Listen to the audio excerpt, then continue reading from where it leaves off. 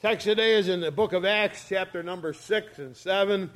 Chapter number 6 and 7 of the book of Acts, as we continue our studies through the book of Acts and the beginnings of the church that came after the resurrection of Christ.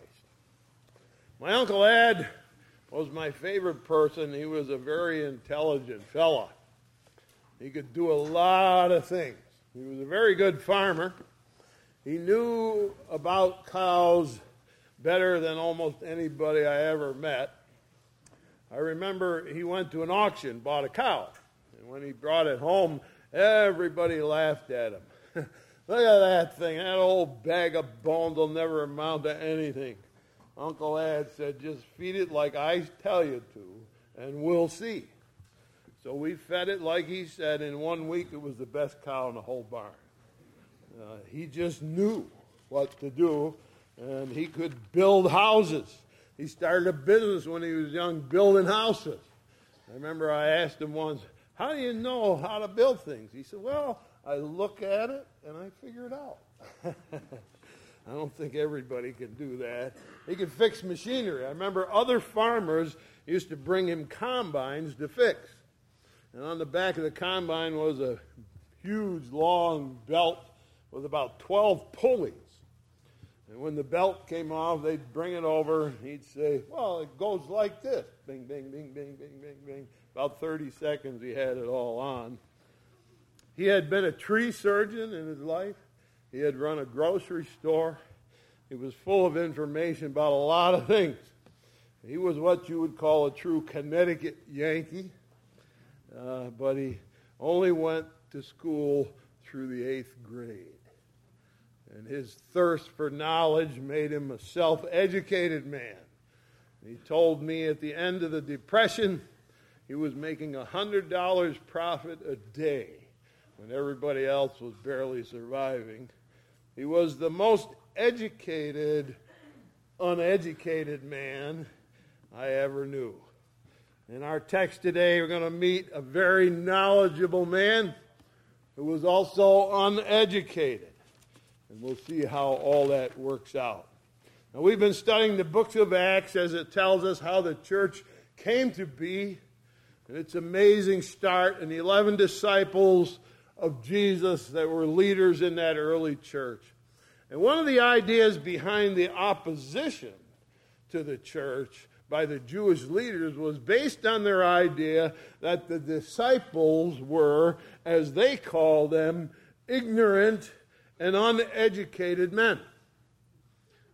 The Jews had their school run by their rabbis where you got an education. And if you didn't go to one of the rabbi schools, then you were considered ignorant and uneducated. That was one of the reasons they rejected Jesus of Nazareth. He never went to any school.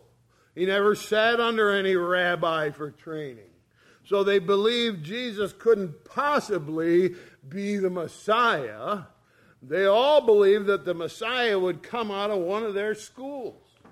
So Jesus, being uneducated, couldn't possibly be the Messiah. Now, you recall they tried to trip him up with the fancy lawyer questions, but he so confounded them with his answers that it finally said nobody dared to ask him any more questions. Jesus didn't need their education to be wise. Now, in chapter 6 of Acts, a certain problem comes up, and there's so much to do for the disciples, teaching the gospel, preaching their sermons, and praying, that there wasn't enough time to pass out food to the needy. So they chose 7 men to wait on people and handle food distribution. Acts chapter 6, we begin reading at verse number 3. Therefore, brethren, look ye out among you 7 men of honest report, full of the Holy Ghost and wisdom, whom we may appoint over this business. We will give ourselves continually to prayer and to ministry of the word. And the saying pleased the whole multitude, and they chose Stephen, a man full of faith and the Holy Ghost. So one of the 7 men chosen was this young man named Stephen, probably, we think, no more than 20 years old. In verse 8, Stephen, full of faith and power, did great wonders and miracles among the people. Stephen, full of the Holy Ghost, was very wise. It doesn't say he was wise because he had an education. The Bible says he was wise because he was filled with the Spirit. The Bible says that the Holy Spirit can reveal to us the things of God, the deep things of God even. And when Stephen started to do miracles, then he became a target for the opposition. In verse number 9. Then there arose certain of the synagogue, which is called the synagogue of the Libertines, and Cyrenians and Alexandrians, and them of Cilicia and of Asia, disputing with Stephen, but they were not able to resist the wisdom and the spirit by which he spake. Stephen won every argument. He was like Jesus. They couldn't beat him in a debate. Well-educated men tried to trip him up, but they failed miserably. And he's barely a man, maybe 20 years old, so they decided to bring charges against him. And they did what we call today suborning perjury, or that is, they get somebody else to lie about him. And they got together, lied about Stephen, and they seized him, bring him before the Jewish leaders and say, he's teaching everybody to hate Moses, number one, and telling us Jesus will destroy our religion and our temple. And so he will stand up now to defend himself in front of the Jewish leaders. Verse 15. And all that sat in the council, looking steadfastly on him, saw his face as it had been the face of an angel. Now it says, his face was shining like an angel's face. Now remember, the only other whose face ever shone, one was Moses on Mount Sinai, and the other one was Jesus on the Mount of Transfiguration. Now, Stephen was accused of dishonoring Moses and promoting Jesus, so God made Stephen's face shine like Moses had, and they think Stephen was like Jesus. His face is shining. And when Jesus was going to the cross to die, remember what he said.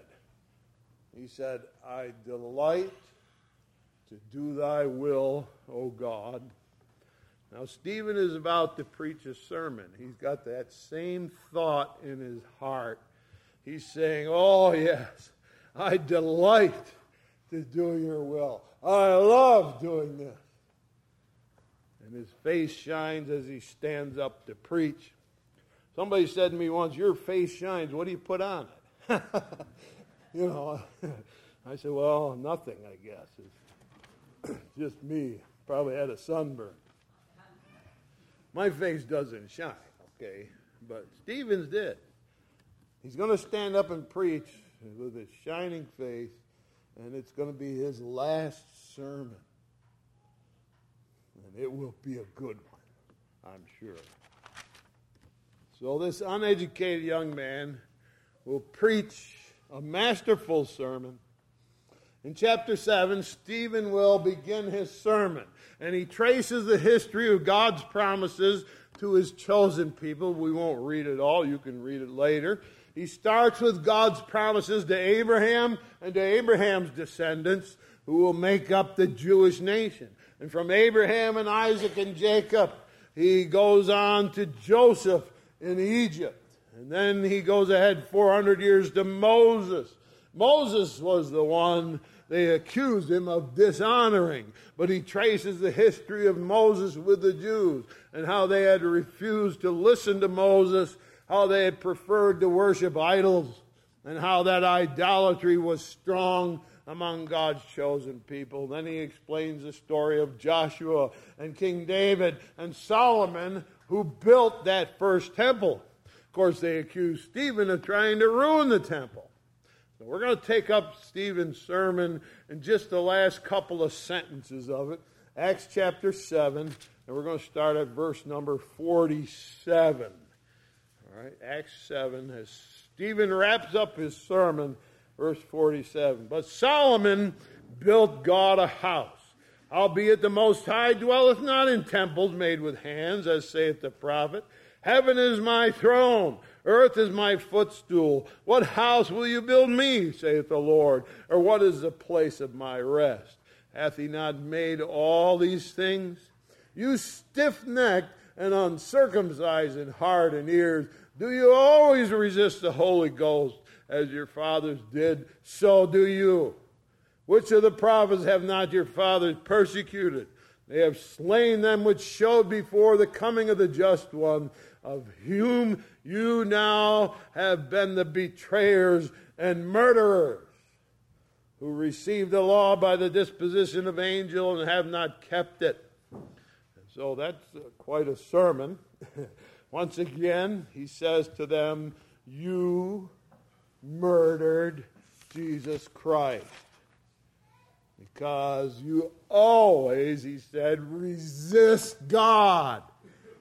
Well, there it is.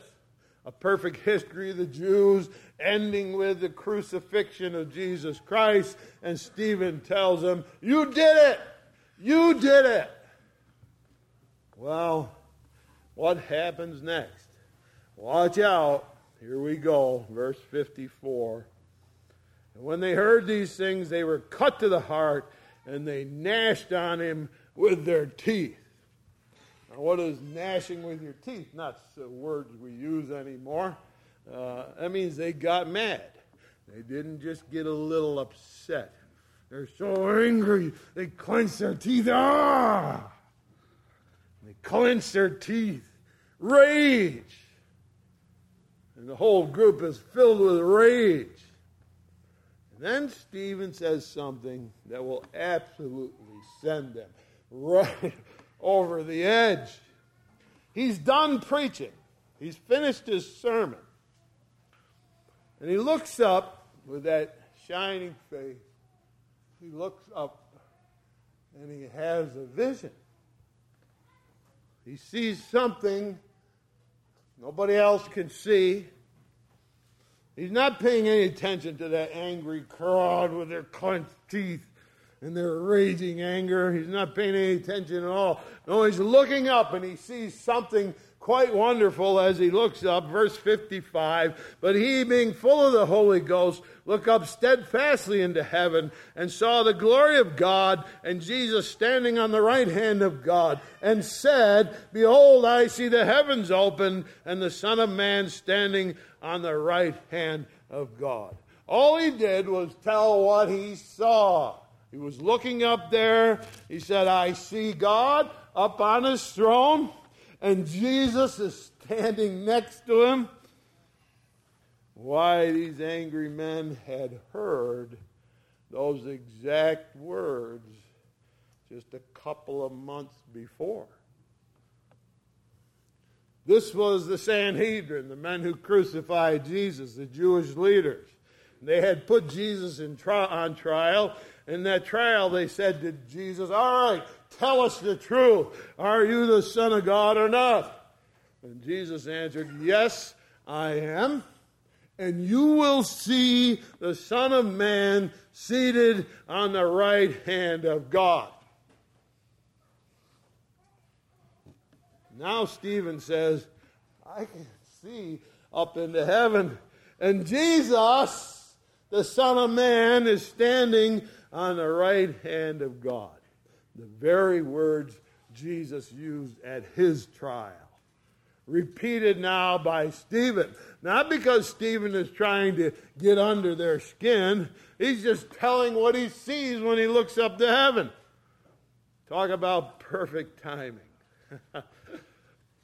There are men who tried Jesus and they mocked him They called him a blasphemer. And now Stephen tells them, I see Jesus standing on the right hand of power. And believe me, they got the message. They remembered what Jesus had said. And they knew what Stephen was saying. My friends, it was like setting off a stick of dynamite. An explosion. Verse 57, then they cried out with a loud voice and stopped their ears and ran upon him with one accord, cast him out of the city and stoned him. And the witnesses laid down their clothes at a young man's feet whose name was Saul. Screaming now, they cover their ears. We're not listening to you anymore. I did that once when I was a kid. I had a pastor that screamed and I covered my ears. My mother pulled my arms down quickly.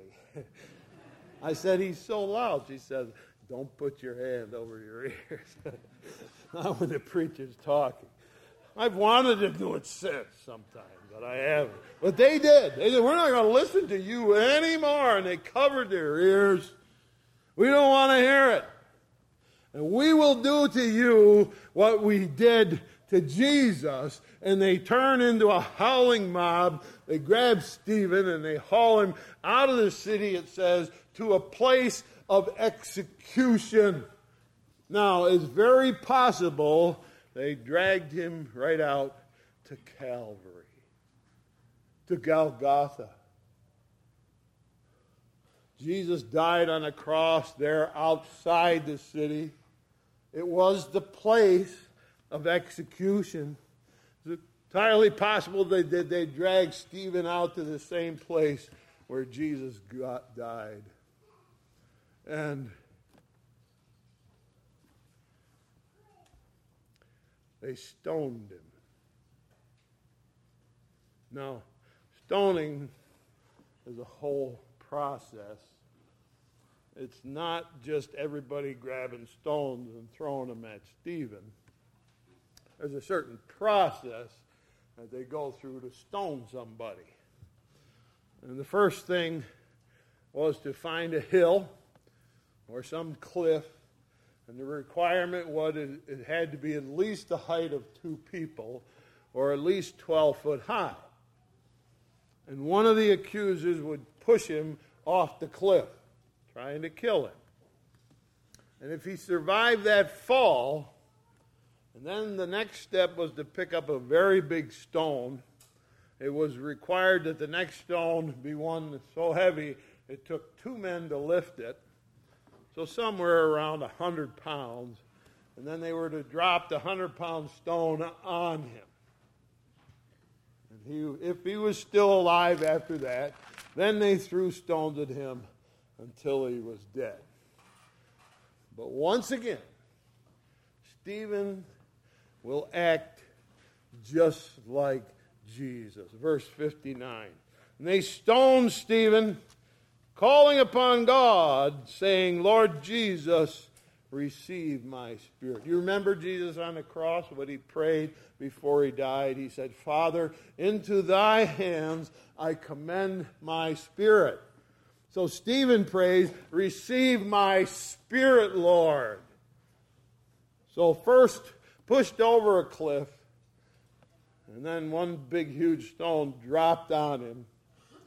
Crushed by the blows, I'm sure, he crawls up onto his knees, in verse 60, and he kneeled down, cried with a loud voice, Lord, lay not this sin to their charge. And when he had said this, he fell asleep. Just like Jesus.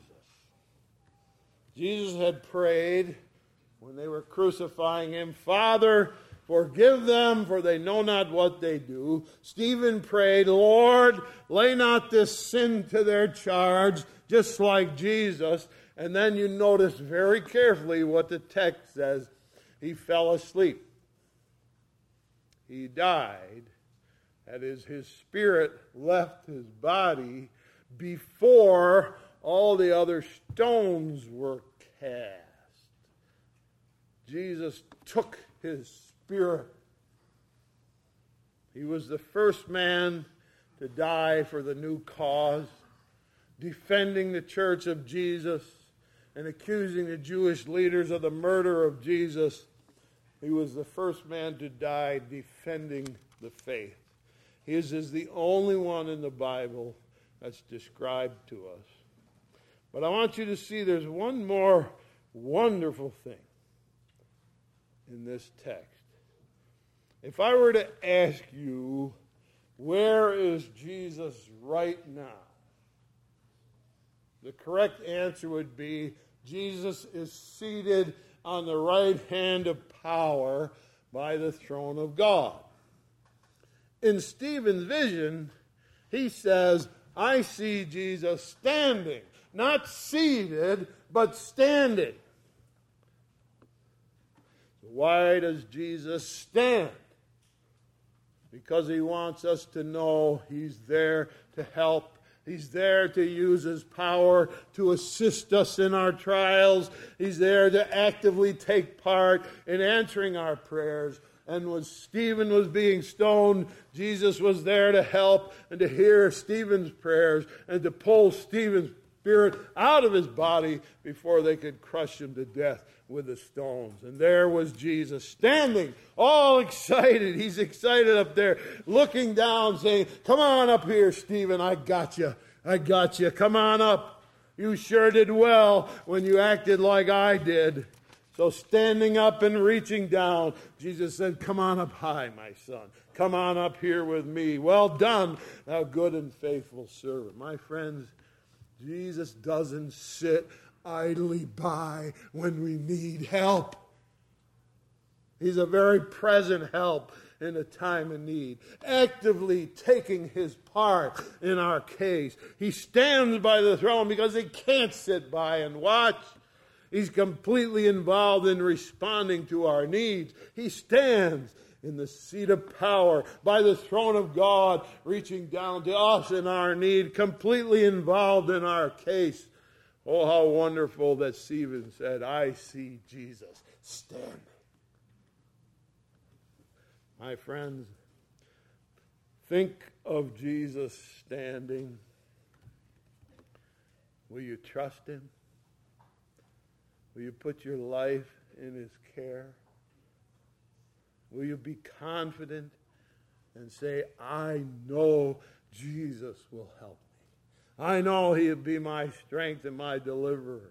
And when my day comes, I hope I can be just like Jesus, like Stephen was. Just like Jesus in the way we live, and just like Jesus in the way we die. Then what a glorious meeting when Jesus stands to receive you into his kingdom. Wow. May we all hear those words, well done, thou good and faithful servant. May God bless you as you trust in him with all your heart and be like Stephen. Shall we pray? Dear Heavenly Father,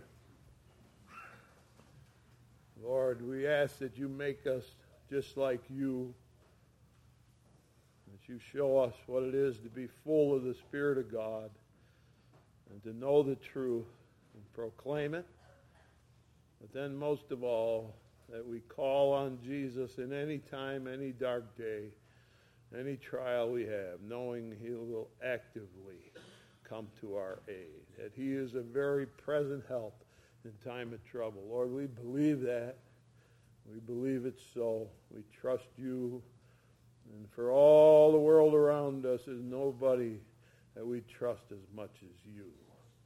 So we put our faith in you and ask that you will make us full of confidence in God and trusting Jesus, that he will step up and help us when we ask for it.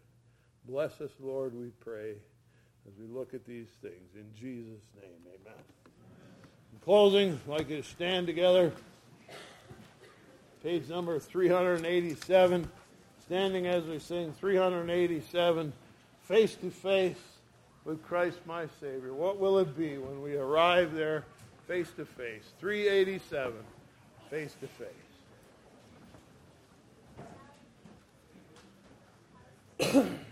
Page 387.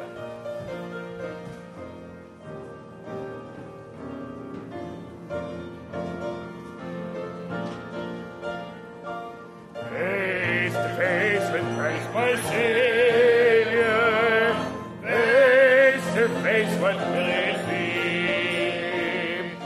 When with rapture I behold Him, Jesus Christ, who died for me.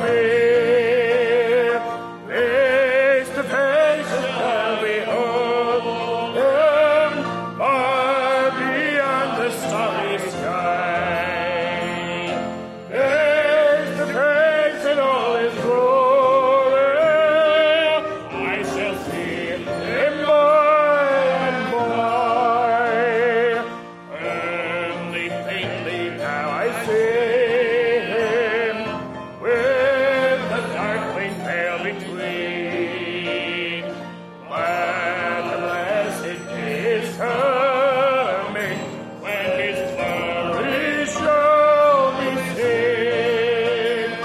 Face to face shall I behold Him, far beyond the starry sky. Face to face in all His glory, I shall see Him by and by. What rejoicing in His presence, what our banished grief and pain. When the curtain is straightened and the darkness shall be plain, face to face shall I behold Him, far beyond the starry skies. Face to face in all His glory, I shall see Him by and by. Face to face, a blissful moment, face to see and know. Face to face with my Redeemer, Jesus Christ, who loves me so. Face to face shall I behold Him, far beyond the starry sky. Face to face in all His glory, I shall see Him by and by. Ask Levi to close the word of prayer. Dear Lord, we pray that our hearts would be pure as we stand before you. We pray that our love for you would be strong, and that we, as we are called to do things in this earth, would know what we ought to do and would follow you. And then when we are called to stand for you, we pray that we would. We pray that we would be fearless, and we pray that you would be there standing ready for us. We are grateful that you have loved us so much. And we know someday we will be face to face with you. We just ask that our hearts would be pure standing before you and ready to do what we need to do. We thank you for the story of Stephen and how he stood for you. We just pray that as we go out from this place, you protect us, be with us, and give us the strength we need to do what is right. Pray for all these things. Bring us back safely here to worship you in your name.